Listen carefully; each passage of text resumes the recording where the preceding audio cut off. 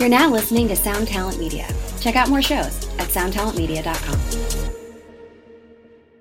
What's up, everyone? Welcome to another episode of 2020. This is Siobhan Cronin, and I'm here with my good friends, Corey Peza. That's me. And Benny Goodman. Hey. Who clearly is very energetic tonight. He's told us all about his super, super long day. We feel very sorry for him. But here we are yet again doing introductions for one of our next fun guests that we talked to, Ernie Bach. For people that don't live in New England, Ernie Bach is one of the most ridiculous high-level car dealers. And by ridiculous, you'll just have to listen for yourself. And I mean that in a very, very good way. But he's kind of a rock star. He's kind of like a cultured crazy man of all sorts of stories that are just amazing. But what he does do is know how to motivate people, because he just says, come on down to 2020. So try it, Siobhan. See if you can do it. Come on down to 2020. Right? So listen, my fiance went down to Bach during October. So just so you know, in New England, October is not October, it's Bachtober. And anyone that lives like within like 1,000 square miles of Boston knows that October is Bachtober. And my fiance actually got a car at Ernie Bach's place at Bachtober. And so we came on down to Bach's place, and we didn't Bach at Bach, but we did get it during Bachtober. Yeah, Ernie Bach Jr. is a legend around here because he owns these car dealerships, but he's also a longtime friend of Ben's and admirer of Siobhan. Come on, let's be real. He doesn't come on the show for me. It's true. He's such a multifaceted person, and it's funny as someone that isn't. Let's not leave out. He's a philanthropist. He's pretty much a rock star in all kinds of in life. Yeah, and it's funny. In this episode, he talks about his stint. Now he's a very successful person who has a very established lifestyle, and he did a stint in a rock and roll band and got to experience the tour life. And needless to say, he wasn't a huge fan. Well, we say we like to lift the curtain up for people, and I think really what we did for Ernie was take away the bidet. Yeah, right. Oh my gosh. But still, an incredible supporter of music, philanthropist, somebody that's very passionate about all things music industry related performance. So yeah, definitely check it out. Ernie Bach Jr. Come on down!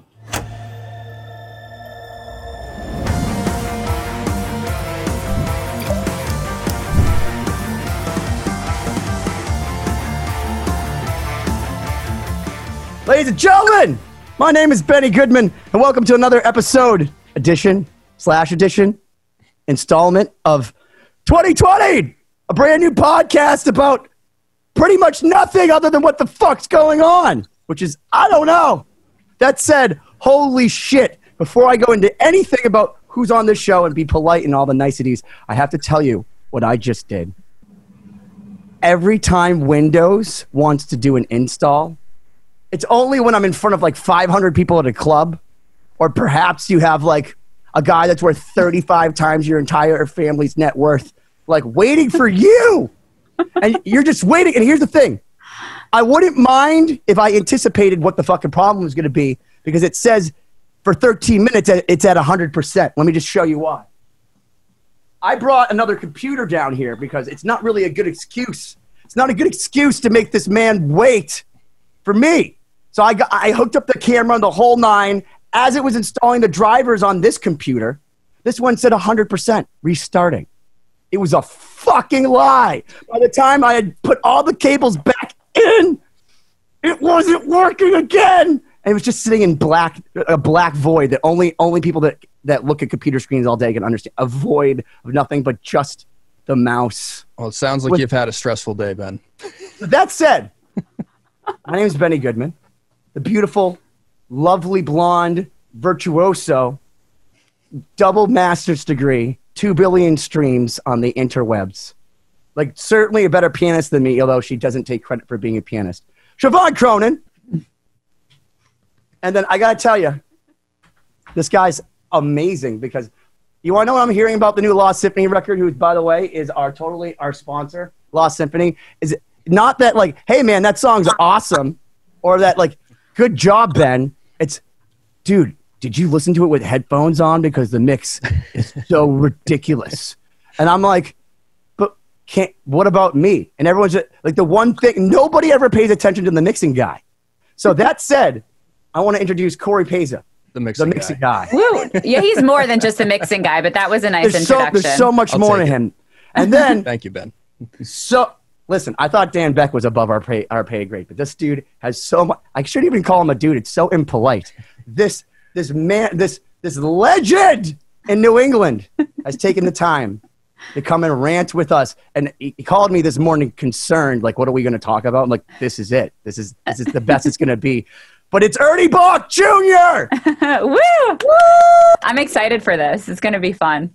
So you know, Ernie Bach is known in New. So if you're like in Thailand or Singapore or like North Dakota, you might not necessarily know. Absolutely not know me. Right. But here, let me tell you something about Ernie Bach. I went to a Whitesnake Foreigner concert. I walked out simultaneously with Mick Jones from Foreigner and Jason Bonham and Ernie. And more people crowded Ernie as Jason and Mick Jones just like walked off into the nothingness. Just be like, Ernie. He is a fucking superstar in New England. All right, let's move on. Vaughn, I know you had so many important things to say. I'm not sure what importance I had to say. I mean, I'm waiting to hear your story about what's going on with you, other than your computer crashing on you. Well, so what's going on with you, Ernie? So like, this has been a crazy year. Obviously, the name of this podcast is 2020. It's insane. I mean, we were talking before you came on. To me, you know, I'm accepting whatever is happening. It's, you know, it is what it is. I'm one guy. I'm not going to, I can't do anything about it. But it just seems like it's not getting any better. It seems like we haven't bottomed out yet. So that's a little concerning. I have a lot of friends in the music industry, as you do, and they're as up in the air about what the hell is going to go on over the next 6-8 months. I have a little theater here in Boston that we're not even planning on opening, so that's a concern. There's just a lot of shit happening, so trying to deal with it. Yeah, that's interesting because you're on the venue side, because I really don't know what's going on. All of us were like, okay, well, we're not getting booked for gigs, but I feel like nobody really knows what the trajectory is going to be. Every month you think it's going to be something, and then it's something else. So really do. The theaters, they have a loose coalition of all the theater guys in the country, and they talk, you know, what's happening here, what's happening there. And it seems now just, and this isn't any inside information or anything like that. This is what I feel is the beginning of the third quarter of 21. I think that people will be going back to the theaters. That's what I feel, just by kind of putting my ear to the pavement. Do you think it'll be in the same capacity that we're used to, or will it be something we're not used to seeing? Will it be a different like number of patrons allowed, or different setup for the seating? Well, that is happening now. There are small theaters across the country that are doing, you know, or 25% capacity and everything, but I think it'll be pretty much full blown. But it's probably going to have the same vibe, and I haven't been to it, but theaters are open now. So, like movie theaters. Yeah, like I never went to the movies even when they were open and there wasn't a problem. Not that I don't like movies. I love movies. I just don't like people sitting next to me. But I mean, I think the vibe will probably be the same. So if you're adventurous and want to go to the movies just to kind of see what's going on, that's probably what the theaters are going to be like when they first open. Yeah, it's a whole new thing, man. And I gotta tell you, you feel so bad for the people that are hurting, and I'm one of them. I mean, listen, I'm a wedding DJ. I'm not doing one wedding right now, but in the same time, Ernie, you're good friends with Paul Geary. I got a call from Paul Geary, who manages Godsmack, also used to play with the band Extreme, and he calls me. He goes, Benny, this year. Well, he said this at first, but then he told me in person. He said, Benny, this year started off great. We had all this stadium gigs booked, all this amazing stuff lined up, like NFL, like all these things in the channel, and then nothing. Everything canceled, everything done. And Paul thought, oh my God, it's all over. And then we realized, or I don't want to take any credit whatsoever. He realized streaming is the way. Yeah. They went to go sell one song, and then next thing you know, they're fucking killing it more than they ever have. And they didn't even have to play, which I know is Corey's ultimate goal. How can I make the most money to not interact with people? Right. That streaming is an answer, but it's not I don't think it's going to make up in the normal musicians of the world, not the high echelon guys. I don't think it's going to make it up. That they have to play live music. They have to do it. They have to. We were talking a little bit before Ben, joined after his catastrophe. That was only one catastrophe. I didn't even get into the craziness. We'll save it for later. Let's. But because it's ridiculous. Ernie, you mentioned something that's going on in Germany right now with the music scene. Right. Germany, the government just announced that they are going to fill a 4,000-seat venue 3 times with volunteers to see how it goes. So it's kind of like, will you go into Chernobyl and see it count for how many seconds before you start to have your skin come off? Yeah, I just think it's interesting that a European government would take that. It's getting... Not that it wasn't serious, not that it wasn't bad. But some people don't give a fuck. Some people don't believe in this at all. And you know what? You're entitled to believe whatever you want. Like, God bless you. So if they want to pay those guys, or you're like, fuck this noise. And you want to know what? If they come back and they don't get sick, I don't blame them for being like, fuck all you. Right. But I think we're going into a whole nother area of craziness. I really do. I think we are. Yeah, it doesn't seem to be slowing down. And it seems to be just it's something new. And a new perspective or new aspect every week that someone's figuring out and then panicking about, then trying to solve. So yeah, it's definitely been a roller coaster. That's why we're saying people are getting 2020'd. So where some people like me as a wedding DJ are just getting annihilated. You have a company like Zoom who's probably killing it right now because what are we all doing? We're on Zoom. We've all been forced. Zoom before the pandemic, literally. I thought it was from Batman, Ernie. I literally thought it was like the thing that came out of the Batmobile, which we'll get into because I want to ask you. Yeah, we did a wedding at your house, and the groom came in. Well, not the groom. The bride came in with Batman in your Batmobile, and I got to tell you, this is the most ridiculously accurate-looking thing I've ever seen in my life.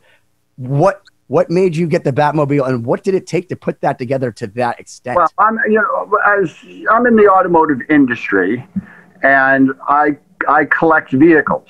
I collect vehicles for the historic perspective and their uniqueness, and to keep vehicles like that running and have them available, because eventually gas engines are going to go. It's going to go away. It might not be the way of the dodo. This generation. It might not be the next generation, but gas vehicles are gone. So they will be like we look at horse and carriages. So listen, man, if you go on a hoverboard, you'll know there's no reason. I find that fascinating. So as a kid, I was always a Batman. I wasn't a Batman nut. I just thought that George Barris produced this amazing vehicle, and I watched the show as a kid, and I had heard there's one guy in the United States, the only guy that is sanctioned by DC Comics to make Batmobile. And he's been making it has to be a badass job. Like, Mom, I made it. I'm the Batmobile guy. So I visited the guy, and the guy's the real deal. And we did it frame up. Mine. Alfred? Is it really like Morgan Freeman? Mine is number 27. It's the 1966 Batmobile based on the Futura, but it's not a. Ernie, can we agree that that's the one that matters? Yeah, but it's not a modified vehicle. It was from the ground up. It's tube frame, brand new engine, everything's brand new. Jeez. So that is the vehicle that she rode in, and I've taken it out to. It's out fire, by the way, at the end. So for those people that weren't alive for the Adam West show, it actually shoots fire. And I just want to say something, Ernie. I know you collect cars. I certainly am not in the same price point, but I collect autographs. And here's my original, Adam West and Julie Newhart, because I can put this in my wall because I also like the Batmobile. I just can't shoot flames out of this. Nice. If you watch that show now in the 2020 perspective of the 60s, it's still super cool, I think. I think it's amazing. I think it's amazing, but it's also amazing how offended people get about things that are just historical. Like, we watched Gone with the Wind at your house. Yeah. And like, I just look, that movie's amazing. I don't care if you think it's racist or stupid. It's what happened during that time. It's accurate. Yeah. You know, so like all you're doing is just accurate, just like in Braveheart, like they cut off people's heads. And so like, I think it's a great piece of cinematography. And the fact that some people, I understand why some people are upset about some things, but that just doesn't make sense to me. And it's just, we've all been 2020. It's really true. Yeah. And I say the word, and it's funny, Ernie, because we went and tried to trademark the word, and within 6 days it was in the Urban Dictionary. Wow. Because so many people, well, because I said it just naturally. Like, I feel like I just got 2020'd into fucking making a podcast. And I looked, I basically called Scott, who put this all together, and I told it to him. He goes, "That's genius." I said, "Dude, what's better than making a verb?" Yeah. Well, can I? You're a marketing genius, right? Absolutely. Siobhan, let me ask you a question.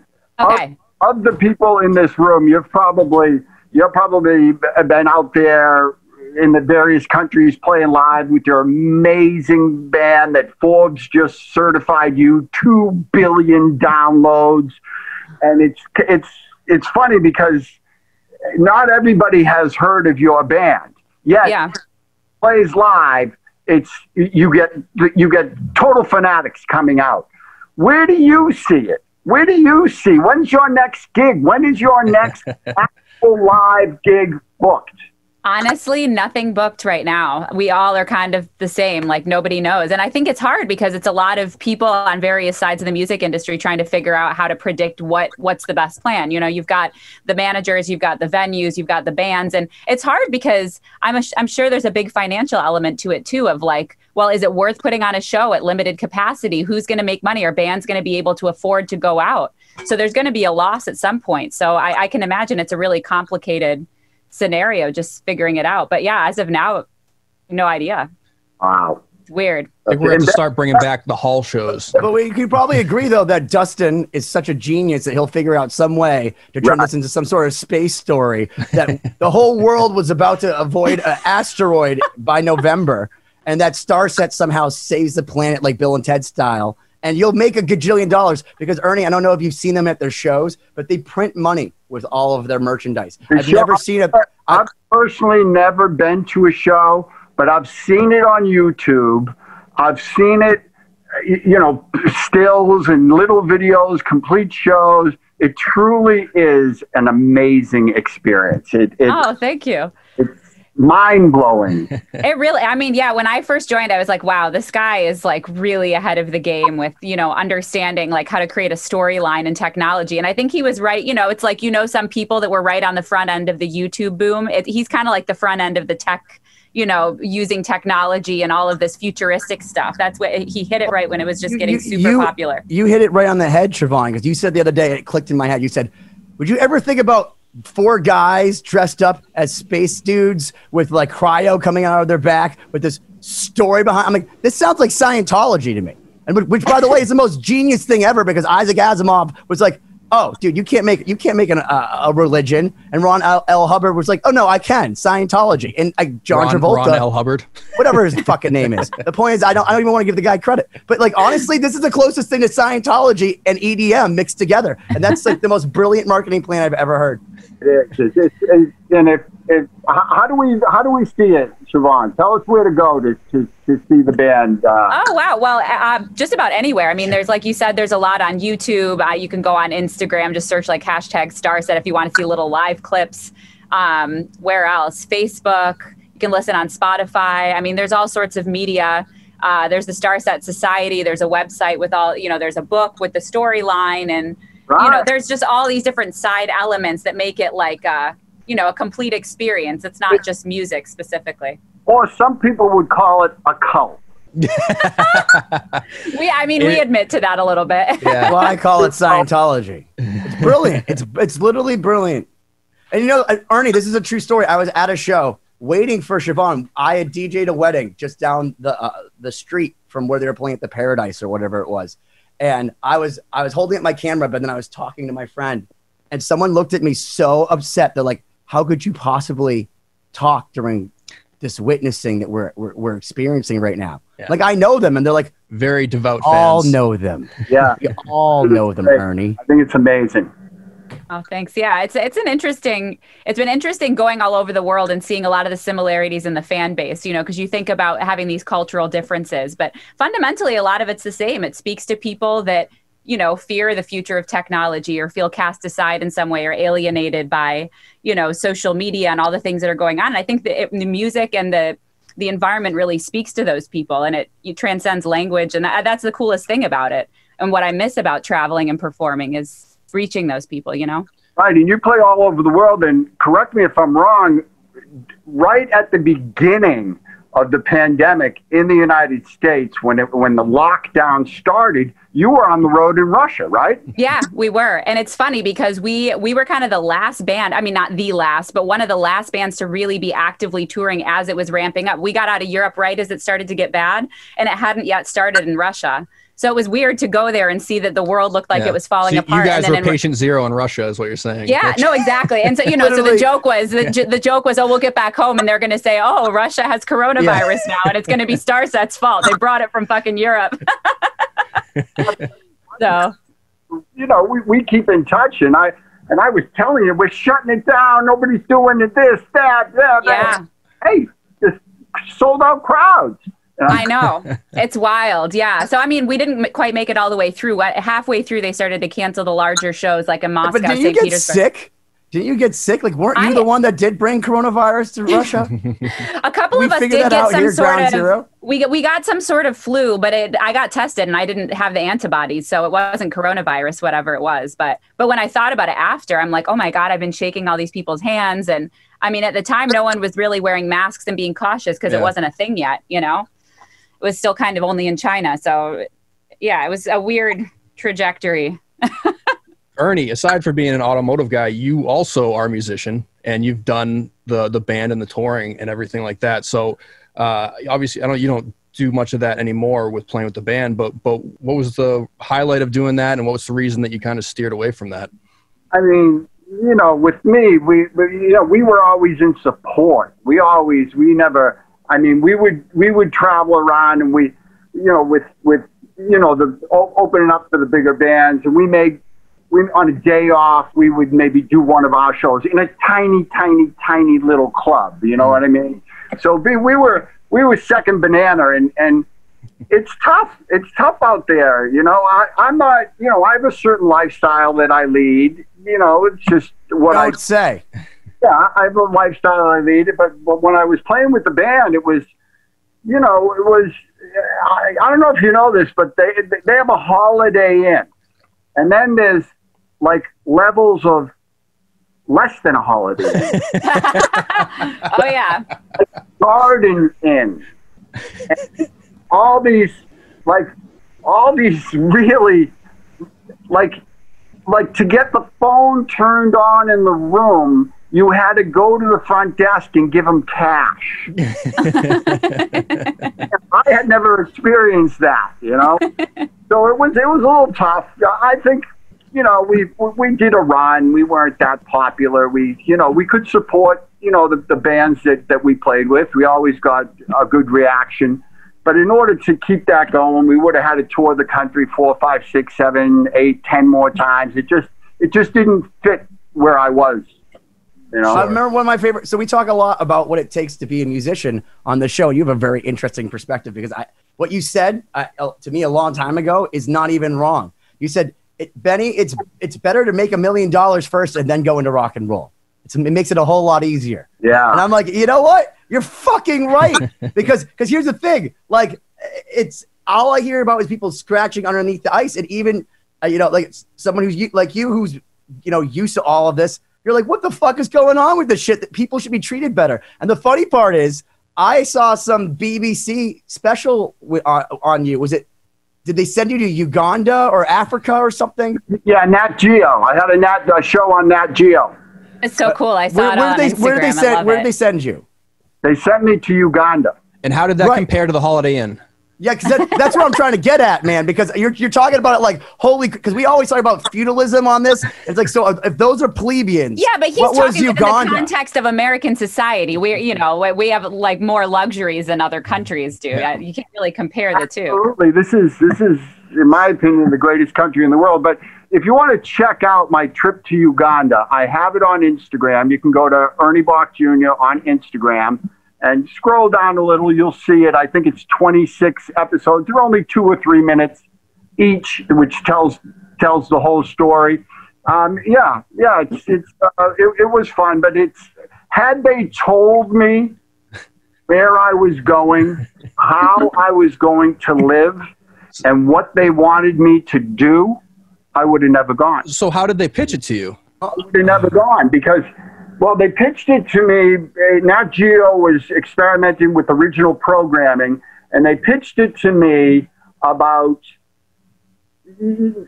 travel and going somewhere and making a difference and this and that. And they held just enough information from me to get me to go. Now, I'm glad I went. And if you watch the show, we did incredible things in that country, unbelievable things in that country. And as a matter of fact, I'm still doing stuff with Uganda to this day. This day, I'm still supporting the bill.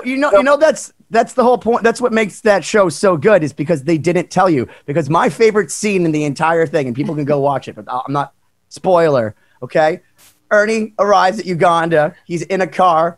And somebody comes to him and they're like, "We have a gift for you," and they hand him a live chicken. The look on his face. First off, I want to say that my look would be exactly the same as yours, because like you go like kind of like the what the fuck is this? Like, is this supposed to, like, am I supposed to eat this, or like you go to hand it back, and like I felt like you're in Indiana Jones, like you can't give it back. That's more food than they have in a week. Yeah, I had never touched one before. What they didn't show on this show is they did a celebration for me when I was leaving, and they put me at the front of the gathering, and they all came by, and they had goats and fruit and chickens and rabbits, and as they were dropping them off, I looked at the guys. I'm going, I can't take this. I said, just dude, we'll take care of it. Just be nice. Just. And then when the funny thing is, there were a lot of things they didn't show on the show, but when they said goodbye to me, the village elder, the mayor of the place, got up and said, "I want all women that are now carrying a male child to name them Ernie." Hold on. So there's a village of Ernies somewhere. I was gonna say, this is like multiplicity, because remember all those 80s commercials, like 10 cents a day, you can have a little child write to you, and you can have to keep a pen pal. Now Ernie writes to Ernies in a different country for just. And by the way, you give them like water? Like, didn't you give them running water or something like that so they I don't want to. People won't watch it anyway, so it's not that I'm going to spoil it. Yeah, I put some. You're great. And you're a philanthropist. I put some wells in. I built a school. We just finished the second building of the school about a month ago. Nice. Putting in bathrooms and just helping them out. I love the people of Uganda. I really do. I fell in love with them. I think that it's just an incredible place.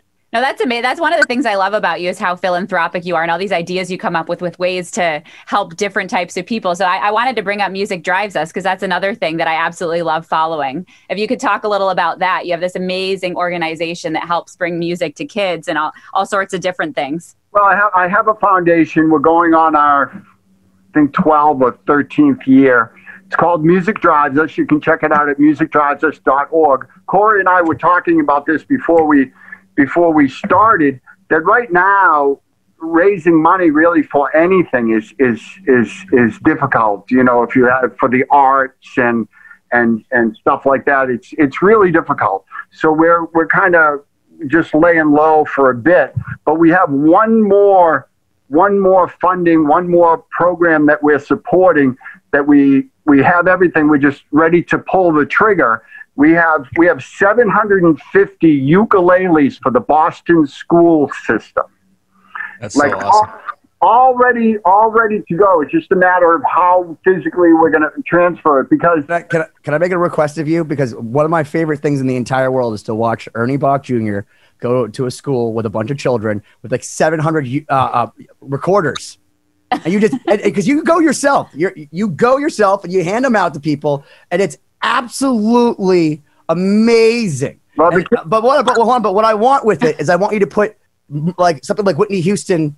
I want to dance with somebody who loves me with it, because that's how I feel every time I see it. But I feel like you get so many more people into it if you just put like a crazy hype song along with you handing out ukuleles and throwing, a recorder so all the parents hate you, as musicians' parents should. Well, the reason we're doing ukuleles is, Siobhan, maybe you can help me out with this. When you were a kid, I think it's second or third grade, you have to take a musical instrument, the recorder. Mm-hmm. Take the recorder? Yeah, so we had to take recorder, and then on top of that, I mean, I went to a school that was kind of arts focused, so you had to choose another instrument, but everyone, no matter what, had to take recorder. Okay, yeah. And so what's happening now in the modern age is they're replacing the recorder with ukuleles, because I think it's a great idea. The recorder is good, but the kids, when they play it, they want to play it in at Christmas, or a holiday or whatever. They, all the relatives are around, and you whip out the recorder, people run. Yeah. Recorders, like if you're practicing Yes. bagpipes, okay? Yeah. You know what the great thing about a ukulele is? You could do the Pete Townsend, you only have to hold one note to make it right. And kids just go like this. It's the best thing ever versus a great instrument for today. So that's our next project with Music Drives Us, is to get the 750 ukuleles into the Boston school system, along with 500 books written by Coy Bowles, the guitar player for Zac Brown.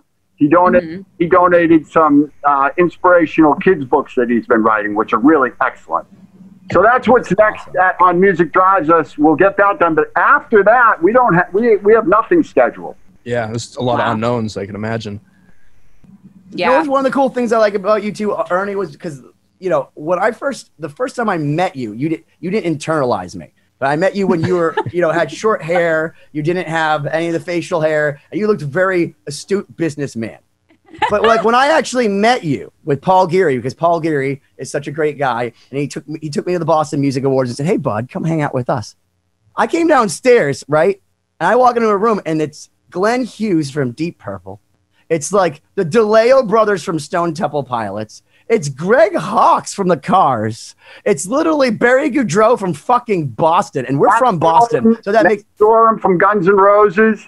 It was so bananas. I was just like, who the fuck is this guy? And then you took us to Scampo downstairs, and all these guys hung out, and they all talked to us. And I'm like, dude, this guy's the coolest rock star you're like Bruce Wayne, dude. Yeah. But like the rock star version. But when I looked quite different 15 years ago. I used to have very short hair. I used to work 12, 14 hours a day, wear a suit every single day. And I don't know what happened, but I don't know if I could do it. Yeah, I can't do corporate life. tough. It was really tough. What I want to talk about is it you always talk about, so I know your son Alex is first off an incredible drummer. Yeah. And I got to tell you, really it was funny because there's He is. I love that you say he's getting good because he's excellent. But like that's the right attitude. Tell him he's only kind of good. But when I first saw him, he played with Steel Panther for a moment, and everyone in the world said, "You did a great job." And I was like, "Dude, that was terrible." And he was like, "What?" I said, "But here's what I'll do for you. I'll get you a drum lesson for Christmas." And that kid, the next time he played with Steel Panther, he fucking tore it up. And I gotta tell you, one of the coolest moments I ever saw with him playing was he had never heard any Deep Purple. And we go to show up to Glenn Hughes, and Glenn goes, "Hey man, do you want to play on stage with us? We'll play some Smoke on the Water." Alex goes, "What song?" I'm like, "You haven't heard Smoke on the Water," which makes you kind of not the greatest parent ever, Ernie, but I won't hold it against you. But he had never heard Smoke on the Water, but he played it perfectly. It's like he was. I think he might have stretched the truth that he didn't because but he would. I'll tell you, I have a son and he's 16, 17, and what's really fun with me is that we'll be in the car listening to classic rock, and a major song that was huge in the genre he had never heard before. So he's sitting next to me and he's hearing it for the first time, and it's cool. So cool. Yeah. Well, it was one of the funnest moments I had with him was with Jason Bonham, because obviously Jason Bonham, being the son of John Bonham from Led Zeppelin, has some big shoes to fill if he's going to play that music. So he, obviously having the reputation that you do in our area, there's a huge shadow. So having him talk to Jason said, "Listen, Alex, you got to be fucking good because everyone's going to judge you extra hard." And I got to give the kid credit. He has done everything. He sent me blood on his drum set he'd been playing so many times, and I just said, "Go harder," and he did. Yeah, he likes it. It's funny with kids, the parents, the biggest mistake a parent can make with kids and music is if the kid says, "Hey, I want to play violin," as an example, and the kid gets the violin, tries it a couple times, and goes, "This sucks. I don't like the violin." And the parents go, "You can't quit. You have to do it. You committed." That's what you can turn the kid off of music for the rest of his life doing that. Let him search. My son started playing guitar, and then he didn't take to it. Then he started playing bass. He didn't take to it. And then when he hit drums, bam, that was his instrument. So if any parents are listening to it now, let the kid experiment. If you buy him a guitar and he doesn't like it, suck it up. Get him have him or her find their own way. But don't you think there's a line? Because I feel like if you traumatize someone, like I'm sure Anne Marie traumatized Siobhan. My mom traumatized me with the piano. No, but this is funny because she didn't, because she let me pick what I wanted, and I actually love violin, but she did make my sister mom do it, and you're was right. Like, "Are you a quitter? My mom used to look at me and she's like, "Am I raising a quitter?" No, she tormented me. She literally, but it wasn't until she left me alone that I actually got good. But like she tormented me and made me feel terrible about it, where I felt guilty all the time for playing. So, Siobhan, you said that your mother did that to your sister? Yeah. So, I mean, I'm older, so I chose first. We both took piano and violin. So she had my sister start in the same vein as me, and I loved it. Like, loved practicing, loved working out. My sister hated every minute of it. And she said, you're stuck with it till you're 18. Oh, jeez. And to this day, my sister hates it. She not only hates the violin, she hates listening to the violin. She hates going to violin concerts. She resents the violin with every fiber of her being. And she went off and became like a photographer. And just concept, Ernie, yeah, exactly what you just said. Yeah. I mean, but you live and learn. I mean, you're right. It's hard to know because you do want your kids, I'm sure, to be committed to anything. You don't want anyone to be wishy-washy because it does take commitment. Right. But yeah, you have to have the resilience. And there has to be that spark that keeps you interested too. Yeah. Yeah. When I was a kid, I grew up in the, I was 10 in 1968. So I wasn't really a kid of the 60s. I was kind of too young for that. I consider myself a kid in the 70s.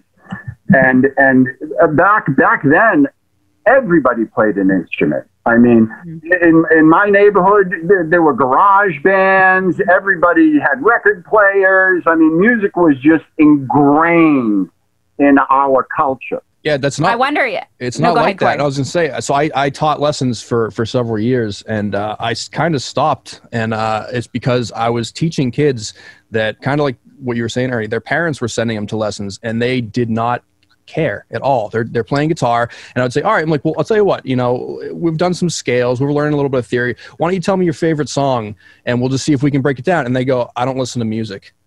Yeah. Like, what the hell am I doing here? Like, how do I teach you to like appreciate something if you don't actually listen to music? It happened more than once too. When I was a kid, nobody didn't listen to music. Yeah. Everybody listened to music. So many more distractions now. You can go on your hoverboard. You can go on your 3D like video game. There's so much other stuff. So like music has been devalued, and even the power of music to a lot of people has been devalued. And it's sad. And I'm so glad that you do what you do, because there's nothing more that you could do than give the excitement. Because one of the questions we always ask people, and I'll ask you this, Ernie, when did you realize at one point that music was your superpower? Because for those that don't know your history, you fought your father for quite some time about wanting to be a musician. Did you not? Well, yes and no. But I always liked music. With me, the watershed moment was Woodstock. When Woodstock happened, it was all over the television. It was all over newspapers. And then when the record came out, when the actual record came out and you could hear what the hell was going on there, it changed my life. I just loved it. But I'm really, and no comments on this. I'm really not like a great guitar player. You know what I mean? I play, but I wasn't like my first cousin on my mother's side. 3 out of 5 of them have perfect pitch, and the other 2 have relative pitch, and they are monsters on their instruments. It's like somehow I missed a gene. I don't know what the hell happened, but I always liked it. You know what I mean? I always liked it, and when I was a kid growing up, I didn't. You know what I mean? It never came naturally to me. It just didn't, and I accept it. It is what it is. No, it's hard. And I mean, to speak about like the current generation. Yeah. I mean, I feel like you had to be so much more inventive, like when you were growing up, because now you can get instant gratification from just turning on YouTube. Even the story about waiting to get the recording from Woodstock. Now kids can just hashtag this, go on YouTube, watch it while it's happening. There's absolutely no time to build up that excitement or that waiting or wanting to listen to something. Because we just did a song with Nuno, and you obviously know Nuno, and one of his whole things is, he hates perfection. Yeah. He tried convincing me, like, I didn't get Jimmy Page. Like, I don't understand that. He's like, Betty, I don't want super perfect at quantized. I like the feel. And one of the things you get with a guy like, Betancourt is just, they play it so proficiently, but it still sounds like a human being. Right. And that's something that I feel like has been so lost today. Right. Because everyone now can go on the internet, and this is what Nuno laments over, and just watch Eddie Van Halen's technique and have someone show you slowly. Whereas back in the day, Eddie Van Halen played with his back to an audience, so nobody would know what the fuck he was doing. Right. I read Keith Richards' autobiography. It was thick. It was a little tough to read, but it was great and everything. But what he said, and I completely agree. Early on, and I'm just repeating what Keith Richards said, and I agree with. Early on in his career, he figured out that music is messy. It's messy. It's a little of this, it's a little of that. You try a little of this, you try a little of that. It's not absolutely a science. In his words, it's messy, and I completely agree with that. Well, I'll tell you, it's funny that you say that, because one of the exercises I've been doing now, because everything's quantized, is me and my drummer, we'll get together once a week and we'll play songs, and we'll try to play them absolutely perfectly without editing at all. Because he's 47. So he looks at me, and he's going to hate me for saying that. He looks at me all the time, and he's just like, so if you can't play it, why would you play it? If you can't fucking play it, why would you play it? Because you come from a time where literally the best you could do is punch it in at the right time. And that was it. That was fucking it. And now you could just literally have Corey go dun dun dun dun, and now you have Rush. Yeah, but still, even with today's, in my opinion, even with today's technology, even with everything at your fingertips, it's still incredibly difficult to produce a product that people really love, embrace, and really, hits them in the heart. Sure. Oh, yeah. Yeah, sure. Absolutely. Well, there's definitely a separation. I hear this with violinists, too. Like, people can have absolutely perfect technique, but you feel like there's no soul. And you really, like, the human comes through. And that's what I love about violin, especially because it's primarily an acoustic instrument. Right. I always prefer to play acoustic violin because it's meant for live performance. It's not really meant for recorded albums. People, hundreds of years, it's all just live music. And people became well known because of their sound, because of their tone. And that just comes from here. There's some science to it, but it's not replicable. I give an example of that, what we were just talking about. A friend of mine, which I think everybody knows, Barry Goudreau, who was amazing guitar player from Boston. The original guitar player for one of the original guitar players for the multi-platinum selling band Boston. just an amazing, amazing player, incredible player. And Barry can pick up any guitar. You ever pick up a guitar and you go, I don't know if I did this style, it doesn't play, it doesn't, he can pick up any guitar and sound spectacular on it. It's so funny you say that, because I was just. It's not the guitar. It's the person. Well, that's the funniest thing is that there's so many people that say, like, I played Brian May's rig and I still sounded like myself. I always say it's like 90% in your fingers. And if you have a good amp and you have a good guitar, it's just a tool that gets you there. But it's funny because I actually was in the studio with Corey, with Barry Goudreau. And I have a bunch of Marshalls all set up. And he's like, can we plug into those? And I said, no. He's like, why? I'm like, because I have a Kemper. He's like, I don't want to use one of those soulless things. And I plugged him in. I plugged him right in. And he goes, this sounds like me. And Corey's adjusting it a little bit more. He goes, oh, no, this really sounds like me. He goes, this sounds better than I normally sound. And like, he was like so excited. I'm like, dude, it's in your fucking hands. It's all you, bro. It's just a joy to see him play, especially like right in front of you. It's really amazing. Yeah, we had the chance to do a couple songs with him live, and I thought it was really cool because we were just playing in a very simple setup. I don't think we even had monitors or anything, and so we were kind of doing a sound check. And I remember asking him like, "All right, is there anything I can tweak? Like, do you want me to turn the amp? Like, can you hear yourself okay?" And he goes, "I can't hear myself at all." I'm like, "Oh, do you want me to do anything?" He's like, "No." It's like, "Fuck that, it's rock and roll." Yeah. And I was like, "Oh shit, you're so cool." God damn it, Barry. That was so much fun. Well, here's actually the funny part is that we just did a song with Nuno and Marty Friedman, who, by the way, acted as if they didn't know who the other one was. And they're two of my favorite guitar players. But Marty always says, don't have anyone play over me. If there's going to be harmonies, I'm going to do them myself. So I told this to Nuno. Like Marty. And Nuno, he doesn't color in the lines. And here's the other thing is that Nuno doesn't normally... He doesn't normally take a ton of time on stuff. He'll listen to it and put it out. But I kind of gave him a hard time, and we kind of, had a little tiff. And he basically calls me up. Well, I called him up because he doesn't call me. And he's like, am I fired?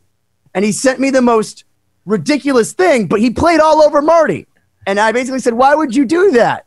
Even though it's amazing sounding. And he basically said something to the extent, and I'm paraphrasing Nuno, if you're going to write a song that sounds like Boston, don't ask the Boston guy not to finish the Boston part. And he basically wrote the most perfect Tom Scholz, Barry Goudreau harmonies you've ever fucking heard. I can't wait for everyone to hear. Stay tuned for potentially another chapter of Lost Symphony at some point. Yeah, we don't go chapter 11, it'll be chapter 3. Yeah. Oh my gosh. So, Ernie, what are you doing to keep yourself busy right now? I think I'm like everybody else. I've been staying home. I'm lucky, I live alone. I have the kids come over. It's like they can come over anytime they want. And I've been hanging out. I can't, I've been to 2 restaurants since March. Wow. I didn't enjoy, even though they were great restaurants, I didn't enjoy the experience. It's, and I'm a healthy guy. I'm 62 years old. I'm in decent shape. If I ever get the virus, hopefully I won't die from it. So it's not like that I'm paranoid to go out. Yeah. The environment is just not conducive to me to go out. Oh, but it isn't really, it shouldn't be for anybody that shouldn't want to. But that said, I can tell you why you don't want to go out, because you were kind enough to have me back at your house last time. And let me tell you, am I allowed to talk about this? Am I allowed to talk what you've built? Well, before you talk about it, I've been in the same house for 23 years. And the second I moved into the house, I started renovating. And 23 years later, like last month, I just finished. Wow. So my place is done, and I enjoy it, Well, so can we talk about why it's so cool? Well, yeah, if you want, No, I know. I do want, because it's bananas. Because here's the thing. So one of the things I love about you is I always think to myself, you could actually be Bruce Wayne. Like, it could be based on you. And like, if I was in your position, would I do anything different? And honestly, I wouldn't. I think what you're doing, giving clarinets and recorders and ukuleles to the children, and then doing your great work. Like, so let me just tell you what it's like to go over to Ernie's house. So one, he has a mausoleum. Okay. And it's like built with like amazing stone. There's like a 19-foot chandelier that comes down. All this. But who wants to be buried with strangers? Let's I don't even want to sit on a plane next to strangers. If you're going to be in your final resting home, I think it should be in home. And most states will allow you to be buried at your house. But the point is it's a mausoleum that looks kind of like the Dome of the Rock from not too far away. It's amazing because you can go in there. You have an audio visual system. Because I think to myself, what would I play if I was going to forever? And you're like, I have an answer to that. And you play me some Neil Young. It was crazy. I'm like, you thought it all out. And I'm like, this is exactly what I would do. But then all of a sudden I see all this other construction going on as I pass by your house. And you built what you've now referred to as a car salon. And inside, so like you hear about Ralph Lauren's collection where people go, well, it's not about how many he has. It's about the fact that he has the best Ferrari. But you have like the best of the best, but in quantity, all immaculate. I've never seen more beautiful cars in a row. And you know everything. You know everything about every car. You deserve it. Well, it's like we said before. I think it's historic preservation. I think that you're a defender of the faith. Yeah, these vehicles are out there, and somebody has to keep them. I mean, they're just such amazing machines that, and they're in 100 years, you'll look at them like it's a Model T or something like that because of the technology is going. So I think the gas-powered car is basically on its last leg. So I think to preserve them for later generations to understand, how this was is very important. Yeah, I mean, they're works of art, at that point. Absolutely, yeah. Well, and it's also a testament to your perfect taste because the thing that I really, really love about you is it's not look, there's a lot of guys that go and say, just get me the best stuff. You know every single detail. You're like, this was built in Israel. This is like done backwards. Did you see the door open this way? Well, these are the only ones with these hinges made only in 1963. You know every single. Yeah, but I could say the same thing with you with guitars. Your knowledge of guitars is insane. I mean, it's unbelievable. You can look at an old Gibson and don't even have to look at the number. You want to know why? It's because every time I come to your house, there's a beautiful one leaned against a couch, and my soul hurts. I'm like, why would you put that 1902 Martin just lean it against the couch? What's wrong with you? Yeah, but I believe guitars not bounced around, but I believe that they have to live with you. You know what I mean? You can't. You can't put them on a pedestal. Sure. I think that that's. I think they're the best that way. I agree. They're kind of like horses. You gotta break them in before they earn your respect. Absolutely. Well, and they're meant to be enjoyed too. It's just kind of like if you'll have the instruments, you want to play them. Yeah. I can't think of a violin just being in a case forever. That makes no sense to me. I mean, I'll tell you, even when I buy new shoes, if I wear them without socks, my back to my feet are all fucked up. You got to wear them in. You got to wear them. Dude, I'm gonna be bad. I'm gonna be wearing sandals for at least a week, just so you know.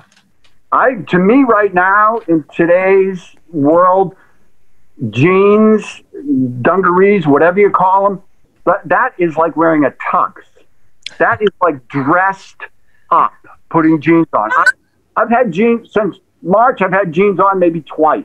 Yeah, right. Ernie, you want to know why I totally believe that? I'm just going to tell you. So our friend Paul got married there, and Ernie shows up in a Lululemon full bodysuit when like you have Aerosmith members like all dressed like Nuno Betancourt's got like 16 scars around him, and his house is like right there. He can walk in there. I'm sure you have like a crocodile suit or something, some Prada something or another. But he's like, nah, I'm gonna come out in literally a tracksuit like Tony Soprano, and you just owned it. Wow. Like, God bless you, Ernie Bach Jr. I'm a big Lululemon fan. It was like, this is a Lululemon. It's a t-shirt and some sort of pants, but you got to preface that it was a warm day.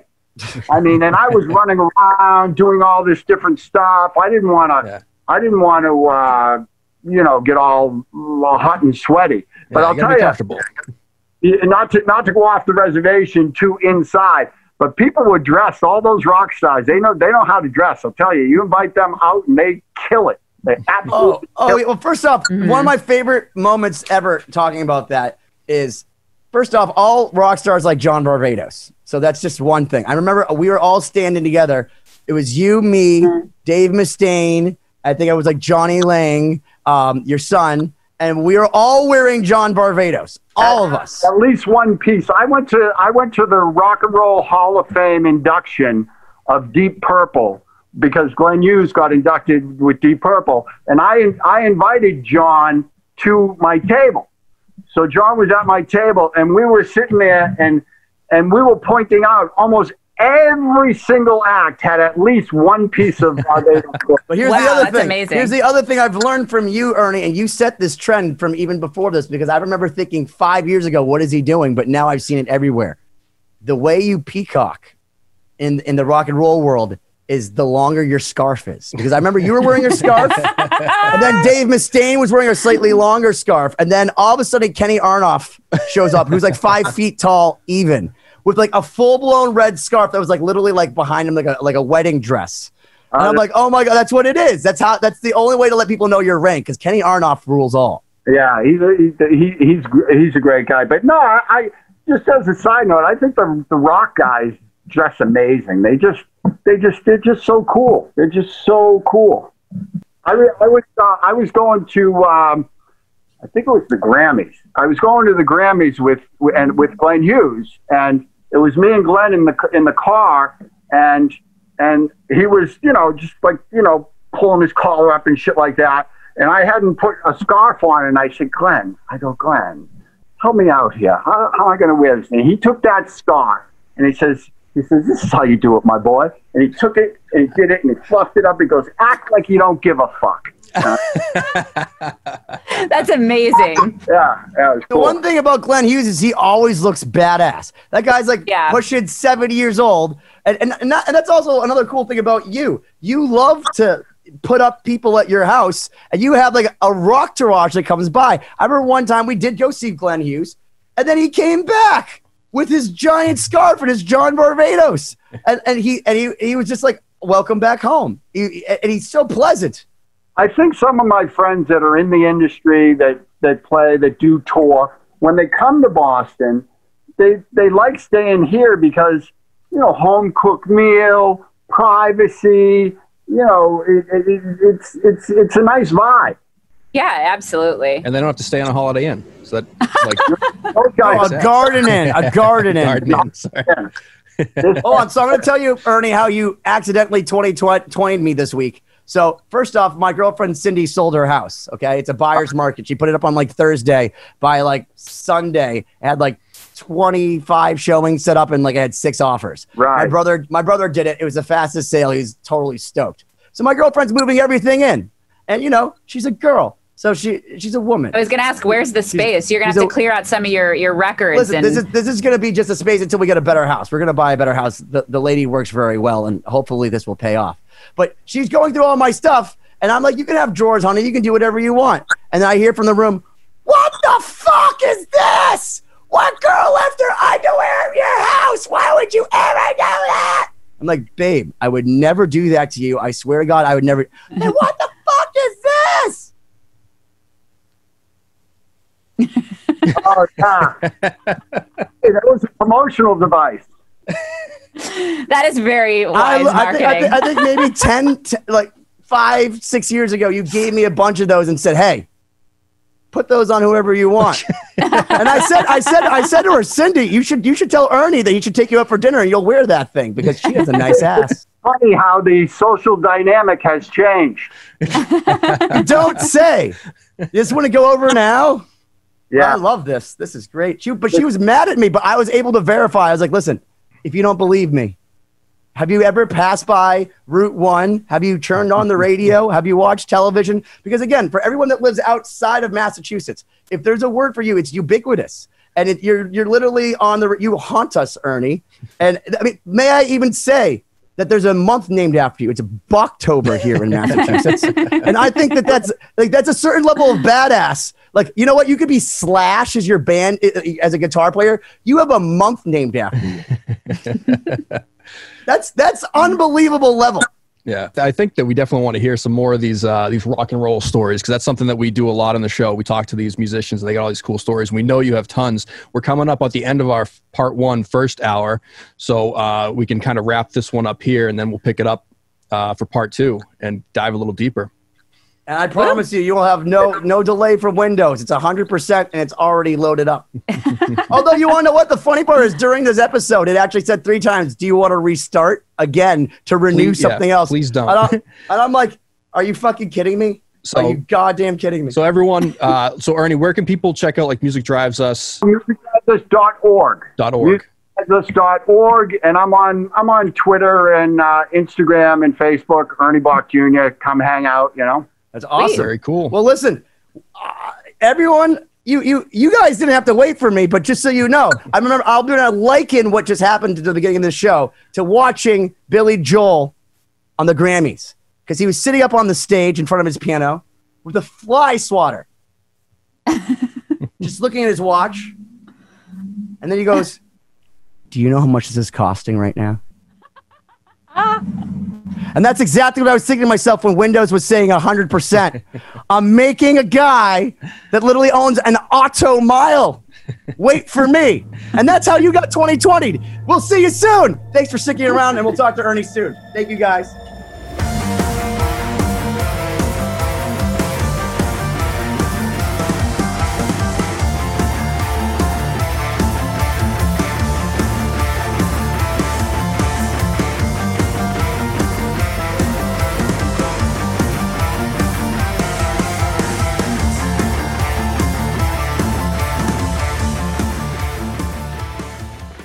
Well, hey friends, my name is Zach Lupetin. You may know me from the band Dust Bowl Revival, but I also host a music discovery podcast called The Show on the Road. For the last 5 seasons, I've been able to dive deep and have intimate chats with folks like the Lumineers, Ani DeFranco, Wolfpack, Keb Mo, Lake Street Dive, Bela Fleck, and more. So guess what? After 150 conversations with some of my favorite songwriters from around the world, we are bringing brand new episodes to the Osiris Network. New interviews and intimate acoustic performances will be coming at you this summer. And which episodes are coming next, you ask?